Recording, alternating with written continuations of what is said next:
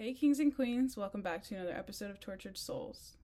Poetry was something I found at the exact time I couldn't put my feelings or thoughts into words. It really helped me feel seen. Back when Pinterest wasn't regulated, I would look up depressing ones, and although I felt seen, at times it hit super hard, and sometimes doing that was not good for my mental health. In treatment, we couldn't have a lot of electronics, so I had to find a variety of other ways to keep myself busy. Poetry books were some of them.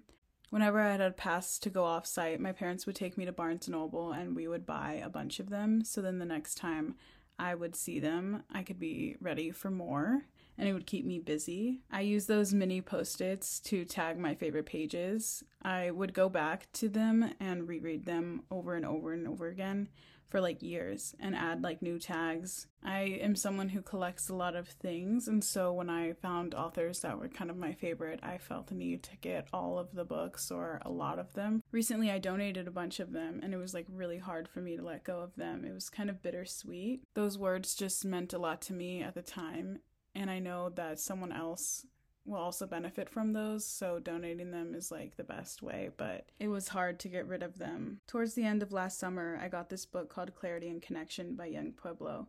He is my favorite poet. He only has 2 books out right now.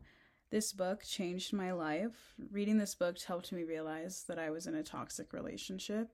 It's helped me with my attachment issues.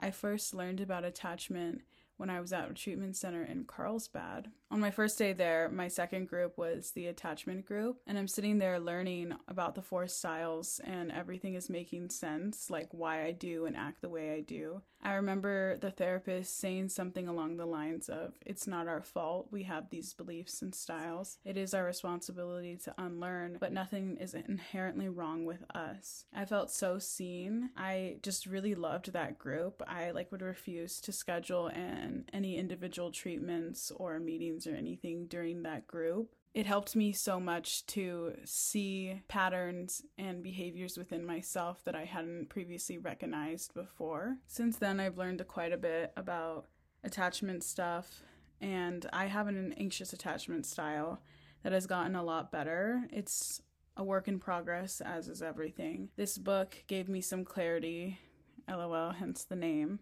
I wanted to share some of the poems for those who need it. I highly recommend going and finishing the book, and his other one is called Inward. It's really good too. There are 5 chapters. The first one is self-awareness, unbinding, the love between us, growing, and a new life. So yeah, these numbers just randomly came to me, and so I'm going to read those pages for you.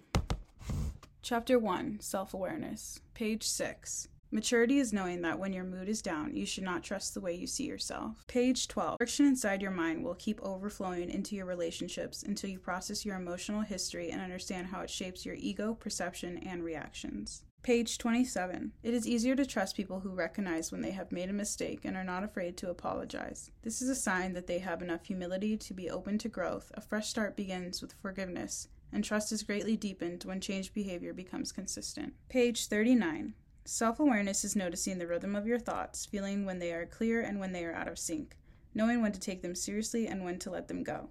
Not every thought is valuable. Most are just the sounds of impulsive emotional reactions. Page 44. As our self-awareness deepens, we begin to understand that much of who we are and how we see the world is formed through the accumulation of past emotional reactions.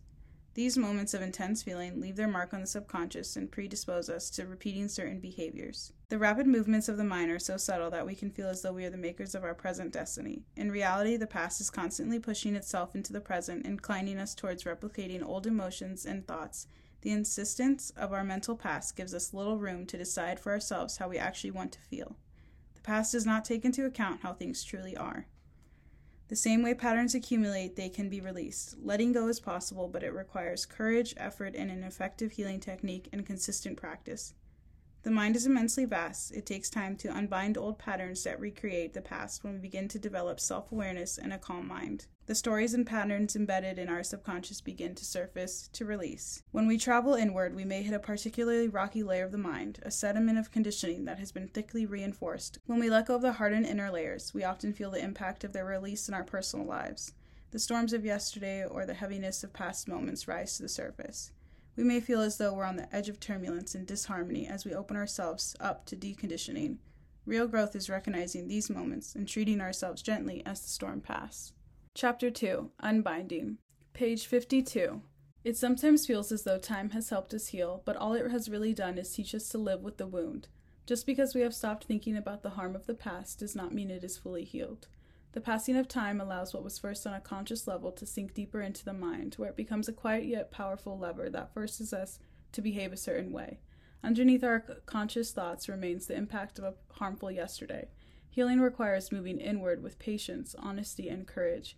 If we do not address our accumulated subconscious patterns, they will simply remain there, always affecting how we think, speak, and act. Our accumulated wounds and conditioning will restrict our flexibility and cause us to get stuck in a loop that continues repeating the past. Page 67. Sometimes the end is sudden and you are left without closure, heartbroken and unprepared for such a sharp change. For a while, you live in a mind that is half there and half full of regret, wondering what if. For a while, your heart only feels grief and your mind only sees gray. And then life starts to call you back into its arena of possibility. It reminds you that all is not lost, and that even though a chapter ended, there is still a longer story to be told. With time and intention, wounds lose their heaviness. Healing fills the tough parts of your being, and you awaken the light of love within yourself. In time, you will return fully into the precious now with a heart that feels refreshed and ready to move forward. Page 77. When you are in an unavoidable situation that is frustrating, treat your mental energy like a precious resource. Instead of fueling your frustration with more agitation, which will only make your mind more cluttered and tired, realize that change will eventually wipe all of this away. Page 83. There may be times when you feel like a lot of what you've understood no longer makes sense. This might make you feel as though you have regressed, but it is actually a sign that you are opening new space for deeper wisdom and greater perception. When your previous understandings disintegrate, they are not always immediately replaced by better or deeper understandings. When you take your growth seriously, you will often find yourself in this in-between state. It is okay to live without clear answers. Growth is not about forcing understanding. It is about allowing it to grow organically, shedding and expansion. Chapter 3. The Love Between Us. Page 99. It is easy to cause friction and unintentional harm in a relationship when you do not know yourself and have spent little time addressing your past pain. How many relationships have folded under the weight of unprocessed trauma, unhealthy patterns, and unchecked reactions? Page 105. Throw away the idea that you need to find a perfect partner or a flawless friend. All people are imperfect. What is possible is connecting with someone who is doing their own inner work. They will have more practice with authenticity, holding space, intentional growth, and self-awareness. Page 111. Blind loyalty does not nourish anyone. Supporting those you love in their ignorance, or even worse, continuously tolerating the harm they cause you, is a serious act of self-betrayal. When you see your loved ones doing wrong or walking into deeper darkness, do not follow just because of an old bond you may share. You do not need to sink together, you do not need to burn together, you do not need to crash together. Even though it may be hard, sometimes you have to listen to your deepest sense of well-being and go your own way to preserve the good inside of you. Page 125. When an argument starts, your goal should be to arrive at a mutual understanding. It helps to become aware of the inner tension that is impacting your reasoning. Notice your level of attachment, explain yourself clearly, listen with patience, find the balance between honoring your truth and reflecting on your partner's perspective. And remember that success is both of you feeling heard. Page 139. Having conversations without assumptions or projections brings a couple closer together. Taking turns to really listen, using compassion to reflect on the other person's perspective, intentionally checking in with ourselves during the conversation to see if we are being honest and clear. This makes a difference and builds real harmony. When both partners try to bring a high degree of presence into their interactions with each other, it sets the stage for true love to rise above discord and for understanding to cool the fires of confusion. Page 143. Some friendships are so profound that when you spend time together, it feels as though you have slipped into another dimension. A space where you both feel free and safe to share the realest versions of yourselves. A home where time stops and joy shines without limits. Chapter 4. Growing. Page 155. Real courage is listening to your intuition even when society and people in your life advise against it. A lot of advice comes from fear, people wishing you to stay with the herd and do the normal thing.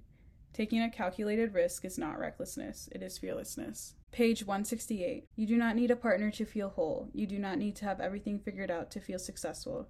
You do not need to be fully healed to feel peace. Embracing yourself as you are reinforces your worth and decreases the friction in your mind. Page 174. Inner peace is not feeling perfect all of the time or not caring about what is happening. Inner peace is feeling and being with your emotions without reacting to them. It is the calmness that emerges when you embrace change. Page 186. Getting unsolicited advice is one of the best tests and a great time to check in with yourself. Are they saying this for my benefit or their own? Does this advice connect with my intuition? Can I still treat them with patience and compassion even if their advice felt unnecessary? Chapter 5, A New Life. 4 teachers that give free lessons. Change, water, solitude, being. Page 204. Progress is acknowledging where you are and where you want to be without allowing the space between the two to cause you mental tension.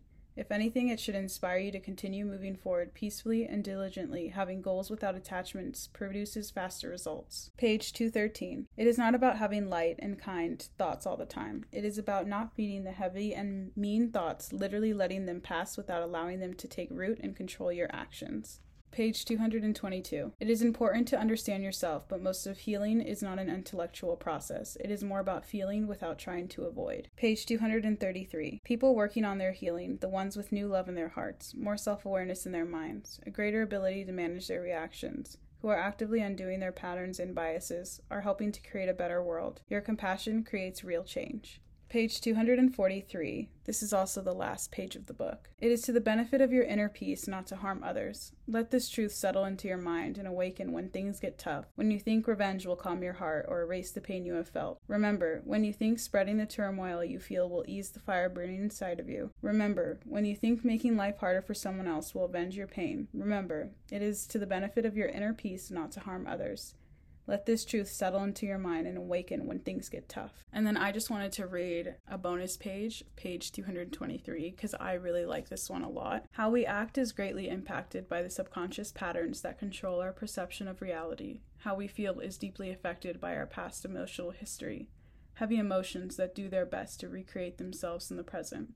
What we see can only become objective and clear when we observe, accept, and let go of what was silently waiting deep within us. When we rise above the past and use our effort to respond to life intentionally by having the perseverance to build wiser habits, we open the door wider to living in a new way. The ones that specifically talk more about romantic relationships, sometimes I like to look at them as relationships with myself or even just relationships with my friends, my parents. I found a lot of wisdom in this book that I try to incorporate in my daily life, and it's been extremely helpful on my personal development and spiritual awakening journey. I highly recommend looking into attachment styles and finding out what yours is. It's a really, really helpful guideline, I guess, to kind of guide you through your journey and look for patterns that relate to those actions that contribute to why you have the attachment style that you have and how you can unlearn them so you can get to a secure attachment style. I hope in the best way possible that this resonated with some people and that they can take this advice and use it in their lives. A friendly reminder that doing your best looks different each day and that that's okay, and to give yourself compassion for that on the days that it might not look like you want it to look. And on that note, I'll talk to you in the next podcast, and in the meantime, stay cool, be you, and peace.